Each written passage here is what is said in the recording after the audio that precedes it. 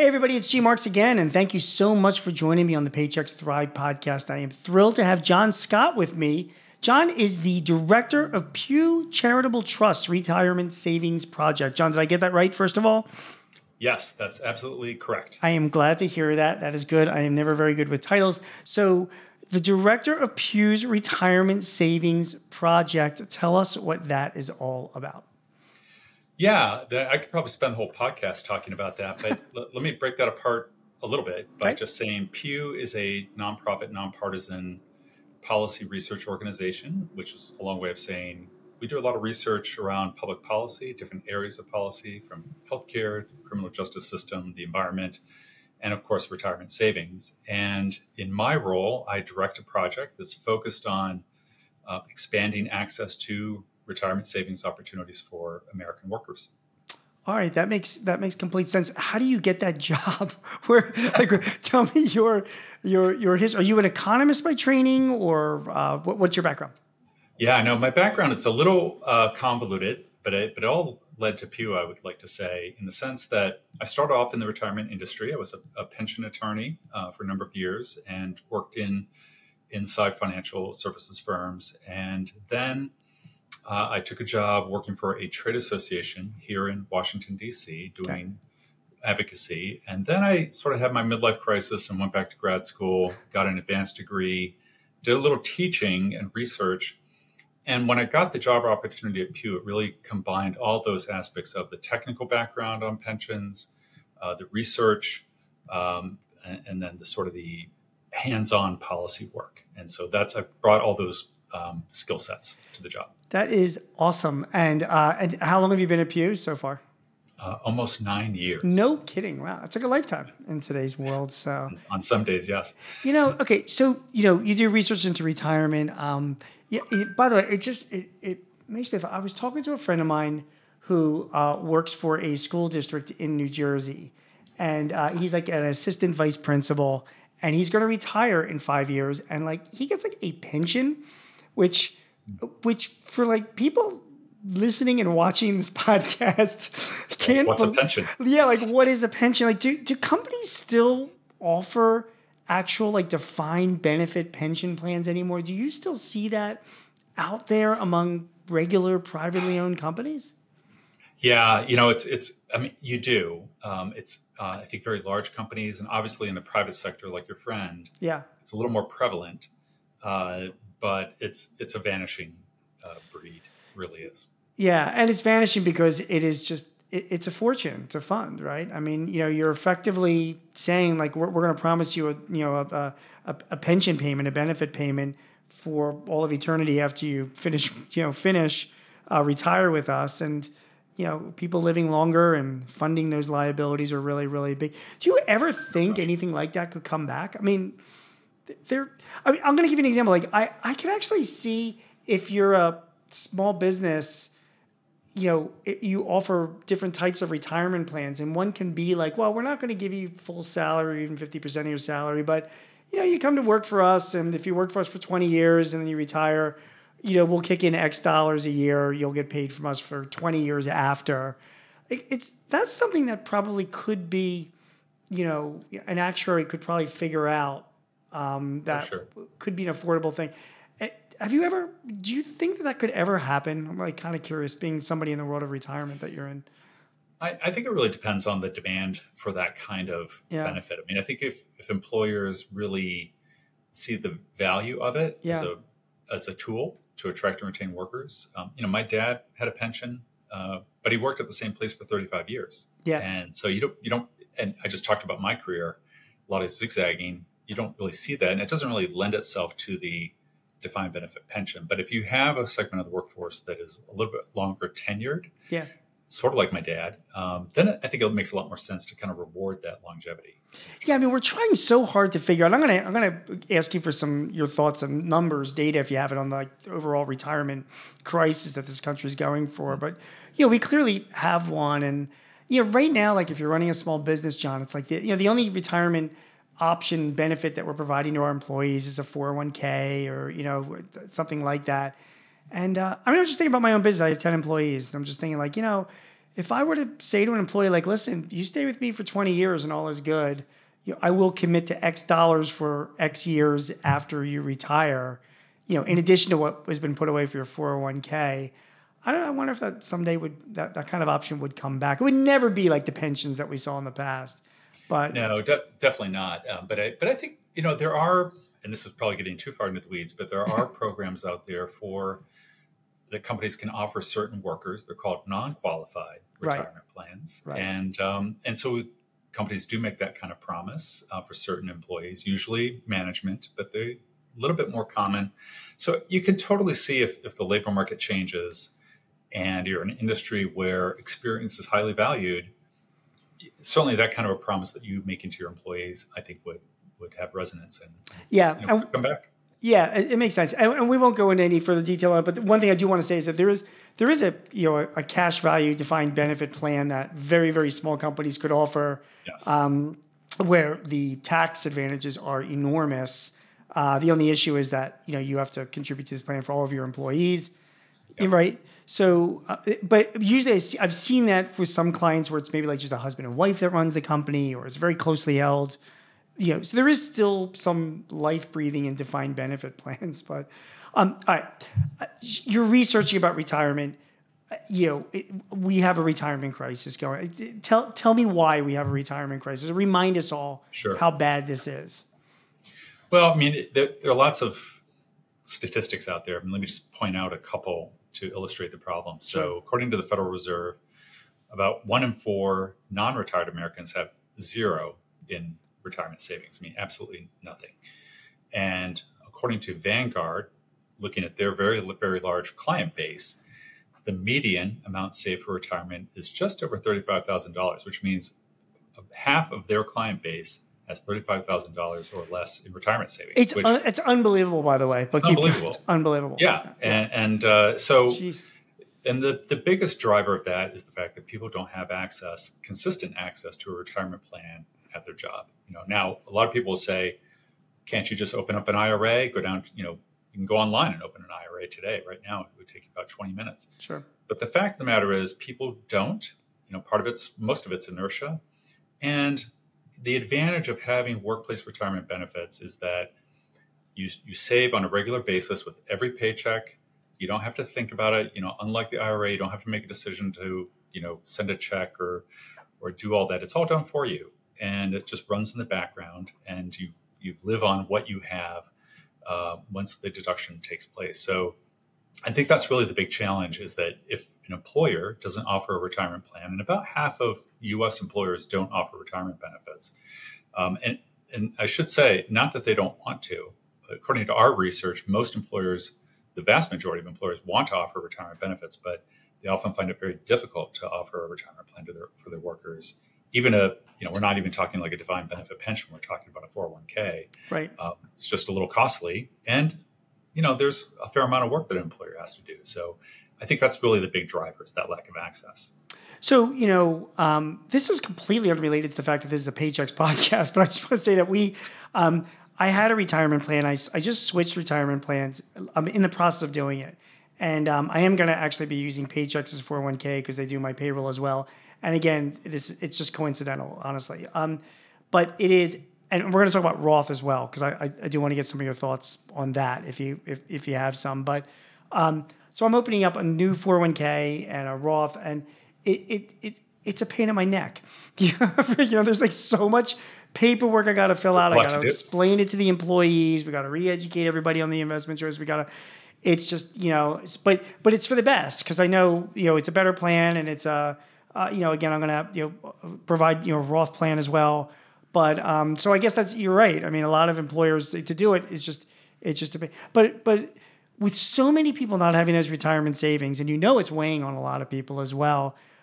It just seems like craziness. I mean, yeah, a lot of things about running a business is a pain in the neck, but you got to do some of this stuff if you want to attract and retain workers, right? Well, I think that's right. And I think that's the rational, intellectual, comment, which is definitely true. But we know that from our research, retirement benefits aren't the first benefit that employers offer. It's, right. As you would guess, health insurance, paid time off, things that have an immediate value to the workers. People don't think about retirement or don't want to think about retirement, even though I think about retirement a lot. Yeah. But it's something that it's sort of a little bit down the road, and so a lot of employers, they typically wait until they're a little bit bigger, where attracting and retaining workers is much more important. They're much more successful, or at least in terms of profitability. They feel like they can take on this additional responsibility. So it does take a while, and it takes some thought and effort, as I think you just illustrated. Yeah, it definitely does, but it's super important. And in all honesty, I mean, other than the out-of-pocket cost for setting it up, which there are now tax credits available, so we'll get into that in a minute. It really is not. I mean, you don't. There's no requirement that you contribute to or match your employees. You're just providing them with the availability that they can put money away for themselves and trying to educate them together. And one final thing I can also say to people listening or watching this that are running businesses, guys, I have so many clients that they've had long-term employees. They didn't put enough money away for retirement, like John, like you're saying. I mean, $35,000 is crazy. And then they want to retire and they can't. And then you've got the employer who has got to kind of kick in, to help. You want to look after people. That's what we do. So now we're kind of like, we need to give this guy, continue to employing him, or give this person, some extra money because you don't want them destitute. So it does kind of fall back on the employer a lot of time, particularly if you're a smaller employer and you've got. So there's all that's going on. Okay, so tell me about Secure 2.0. We've done some other episodes on it.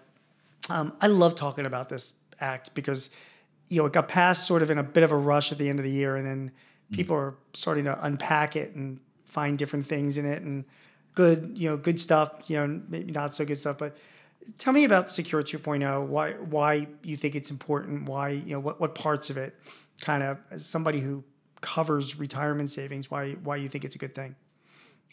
Well, I think it's a good thing overall, but from the perspective where I sit, and I'm very concerned about how do we expand access to retirement savings in this country. I don't think I mentioned the statistic, but about 47% of working Americans don't have access. That's roughly 57 million people. And so how does Secure 2.0 help with that problem? It does lots of things. I mean, the bill is huge. But I would point out two things in particular that I think are really interesting. If they're done well, could have a big impact. One, I think you mentioned earlier, were the tax credits for businesses for starting up a plan. Right. I think and according to our research, the number one driver of employers not offering retirement benefits for the small to mid-sized market is the cost of starting up a plan. And so if we can use those credits effectively, now there is a sort of a question here about the timing. So typically if you spend, Gene, $2,000 to set up the plan, and which, by the way, is pretty close to what I'm spending.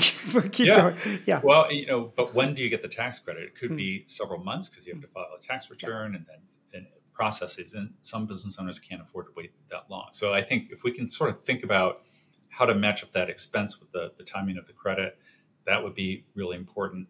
The other provision I'm very excited about, although a lot of people are trying to figure out how it's going to work in practice, is this expanded savers credit.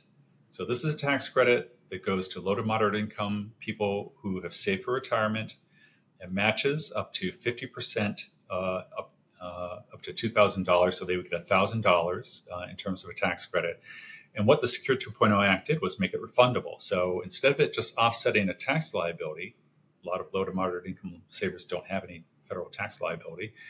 It makes it refundable. So they would get a direct payment. So it would, in effect, act as a matching contribution. And we know that when you have a matching contribution, participation rates go up. So it has a twofer effect. Moderate income savers getting a little bit extra for what they're putting in, and it also encourages more workers to save for retirement. But again, devil's in the details about how that's going to roll out and how it's going to work in practice. Yeah, that's a really exciting one as well. And obviously, it only applies to certain people of a certain income level. Like you said, it's moderate income or below. It's whatever they're putting away. It's basically the government basically saying, you put money away in a 401k plan, we're going to match you with a tax credit, which is great.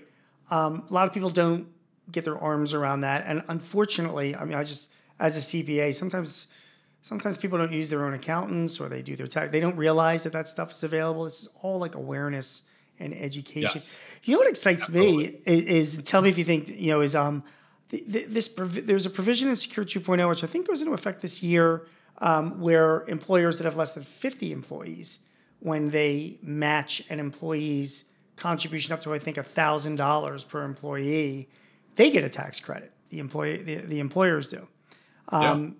which is huge for an. But it's basically saying like, dude, like the government is going to pay you to match your employee's contribution. Like you don't have to worry about being out of pocket. You'll get it back in a tax credit, right? Did I describe that right? Yeah, that's my understanding, and I think that could be very important. But again, I think it's, as you said, it's the education. Yep.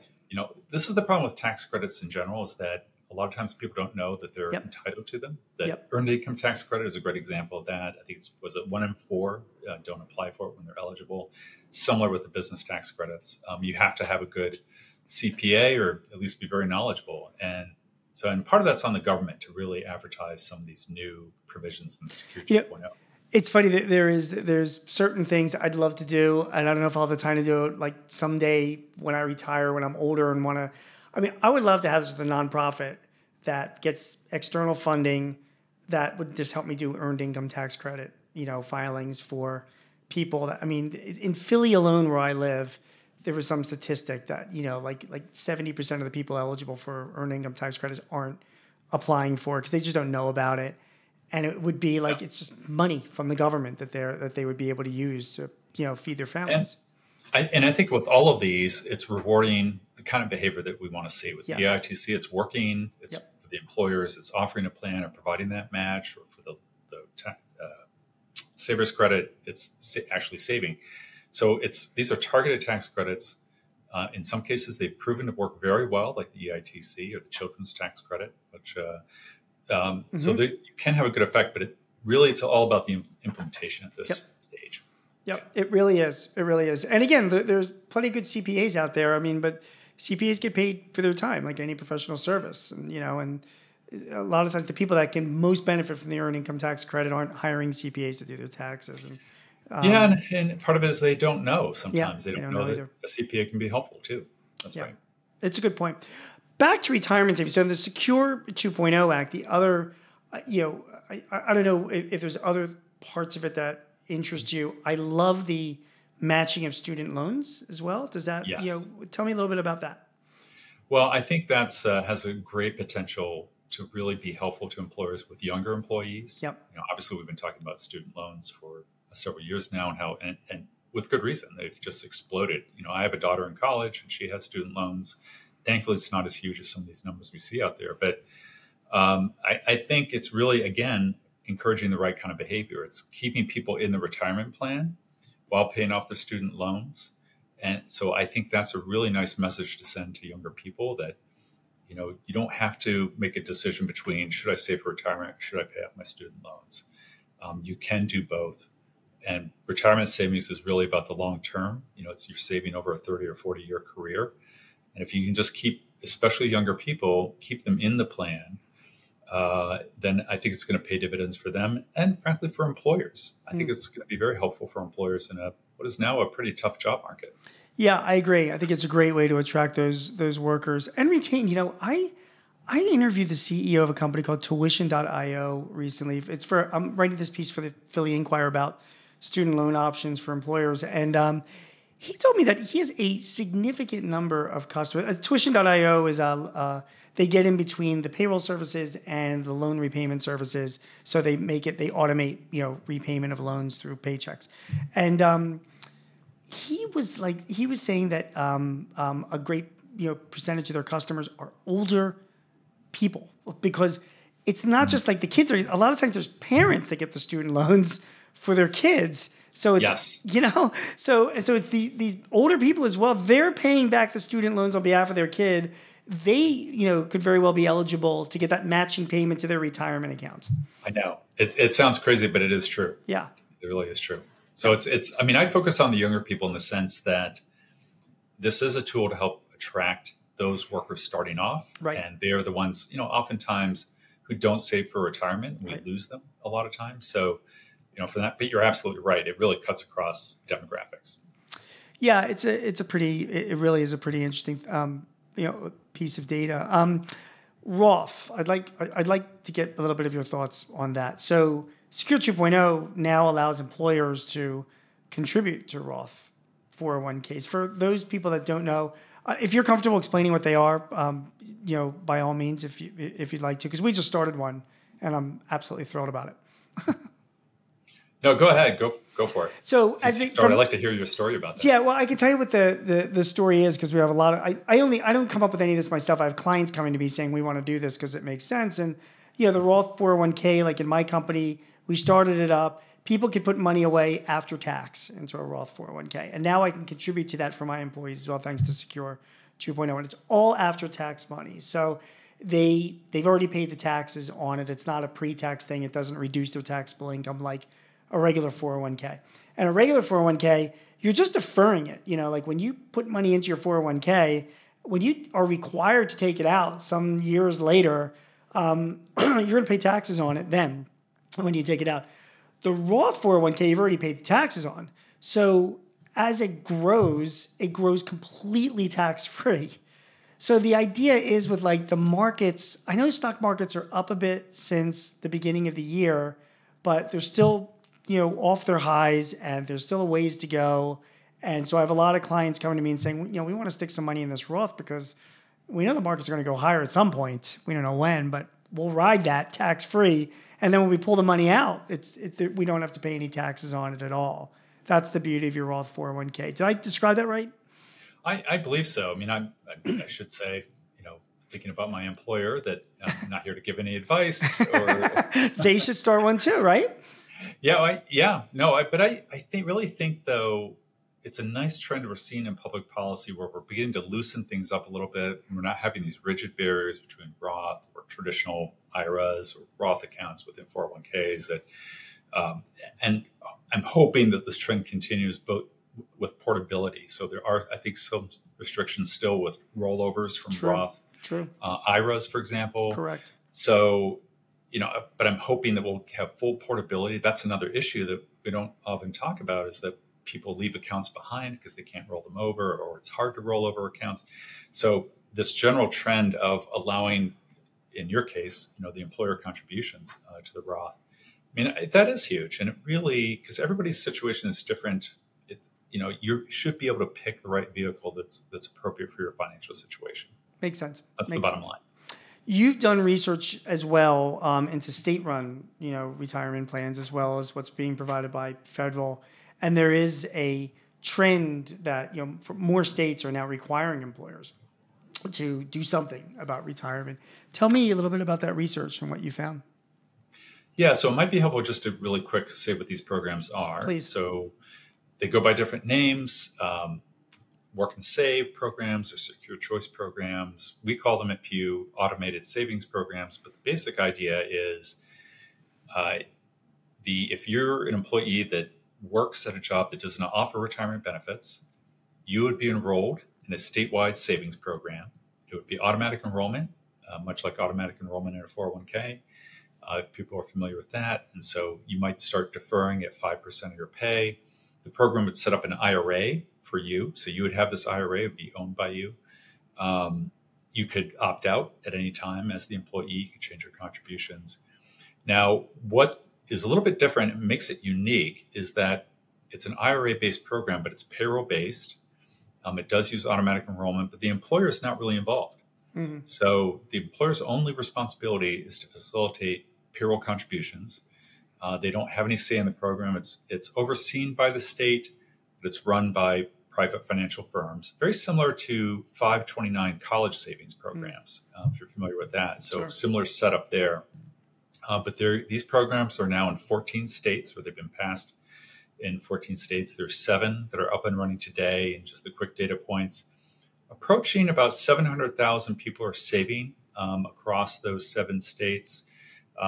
And the assets are about 800 million, probably past 1 billion this year.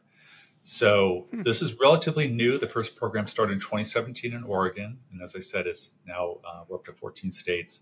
We see more states probably passing legislation in the next year or two.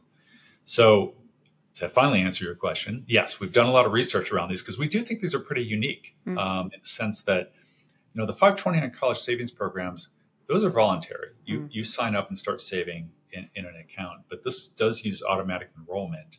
So it's using that power of inertia to get people into the savings system and keep them saving, and it's portable.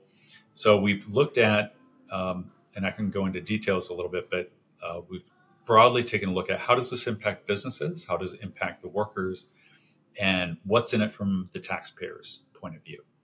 So, why wouldn't employers want this? I mean, this to me, like, it sounds kind of like a no-brainer. Like, from when I look at these state plans, the employers don't have to do any work other than just facilitate the payroll contributions. And then we're done. We have no fiduciary responsibility. We don't have to worry about setting anything up. We don't have to worry about evaluating new plans. I mean, again, just the pain in the neck that I talked about earlier when you're setting up your own retirement plans as an employer. I'm kind of curious, like, what are the downsides, or what do opponents of these plans say? Well, I think there's a concern that it is a requirement that businesses do have to do the payroll deduction if the employee stays in the program. Okay. Now, we feel that, and I should say there's no fee for the employers. I mean, there's really, the only thing they have to do is the payroll deduction. And right. So there is a concern that, well, is the program going to become more onerous over time? So far, that hasn't proven the case at all. There's another concern that somehow employers aren't going to adopt their own retirement plans, that somehow it's going to compete with the private market. Yeah. We've done some research there to look at the states that are up and running today, and we found that, if anything, it's the reverse. When a state implements one of these programs, it actually nudges employers who've been thinking about offering a retirement plan. All those, 50% of employers don't offer a plan. The state comes in and says, you have to start facilitating the contributions for these workers unless you have your own retirement plan. And right. For some employers, they're like, you know what, I'd actually like my own 401k. Right. I'd like to offer contributions and right. choose the investment lineup, and I'm willing to do that. And so we actually see an uptick in new retirement plans in those states with these state automated savings programs. That's fascinating. And it doesn't surprise me either. I first of all, when you have your own retirement plan, you can make contributions to it too. So that's a benefit that you can use to attract employees.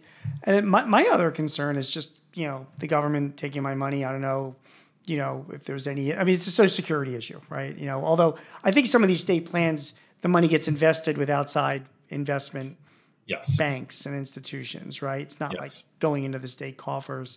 But there is still that level of distrust, Absolutely. That's why we say it's very much like these 529, which the 529 programs have been very successful now. Yeah. Because they've been in existence for about 20 years or so. And so I think that's a good analogy to use. And I think that we certainly, I should say, we are not against employers offering their own retirement plans. And frankly, if an employer can offer a 401k with matching contributions, that's the best. But if they can't do it, or they're just, they're not quite ready, at least the state programs offer a savings option. We did a survey of employers in the Oregon program, and just to see, how's it going for them? What are the pain points for them? And I remember one employer wrote in the survey, he said, we can't afford a retirement plan.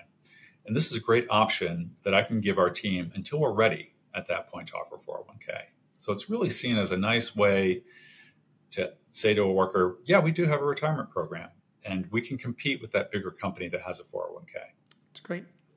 John, before I let you go, what are you working on now, and where do you see retirement, the whole move? What more can be done to solve this, lack of retirement savings issues? Well, I mentioned the Savers Match a little earlier from Secure 2.0, and we're really interested in seeing how that might be implemented. There are a lot of questions around that. Would people take it up? Would people file a tax return to get it, or how would it be communicated? And I think that's really, really important, because if you can increase people's balances, that has a big impact on people's lives. So I think we're pretty focused on that. The other area two other areas real quick are looking at two segments of the workforce. One are contingent workers, we call them non-traditional workers. These are people that aren't in a traditional employee-employer relationship. Mm-hmm. They often don't have that nexus with the HR system. So we're thinking about how to get those people into the retirement system on a regular basis. And then we're also doing some work around wealth inequality. So understanding how communities of color, who we know typically don't have access to retirement benefits or other ways of building wealth, we're going to be doing some survey work around that and thinking about, how can we better target some of these tools we've talked about to African Americans, Hispanics, and other groups that are, frankly, traditionally underserved by the financial services community. John Scott is the director of Pew Charitable Trust Retirement Savings Project. John, thanks for all the great work that you guys are doing. It was just fascinating, and I hope it helps make a dent in what really is an enormous crisis in this country. So thank you for speaking with me. It was really, really great stuff. Gene, thanks for having me. Appreciate it. Everyone, you've been listening and watching to the Paychex Thrive podcast. My name is Gene Marks. Hope you enjoyed this information. If you've got any advice or tips or would like to suggest guests to us, please visit us at our webpage at payx.me/Thrive Topics. Thanks again for listening and or watching. We will see you again very soon. Take care. Do you have a topic or a guest that you would like to hear on Thrive? Please let us know. Visit payx.me/Thrive Topics and send us your ideas or matters of interest. Also, if your business is looking to simplify your HR, payroll, benefits, or insurance services, see how Paychex can help.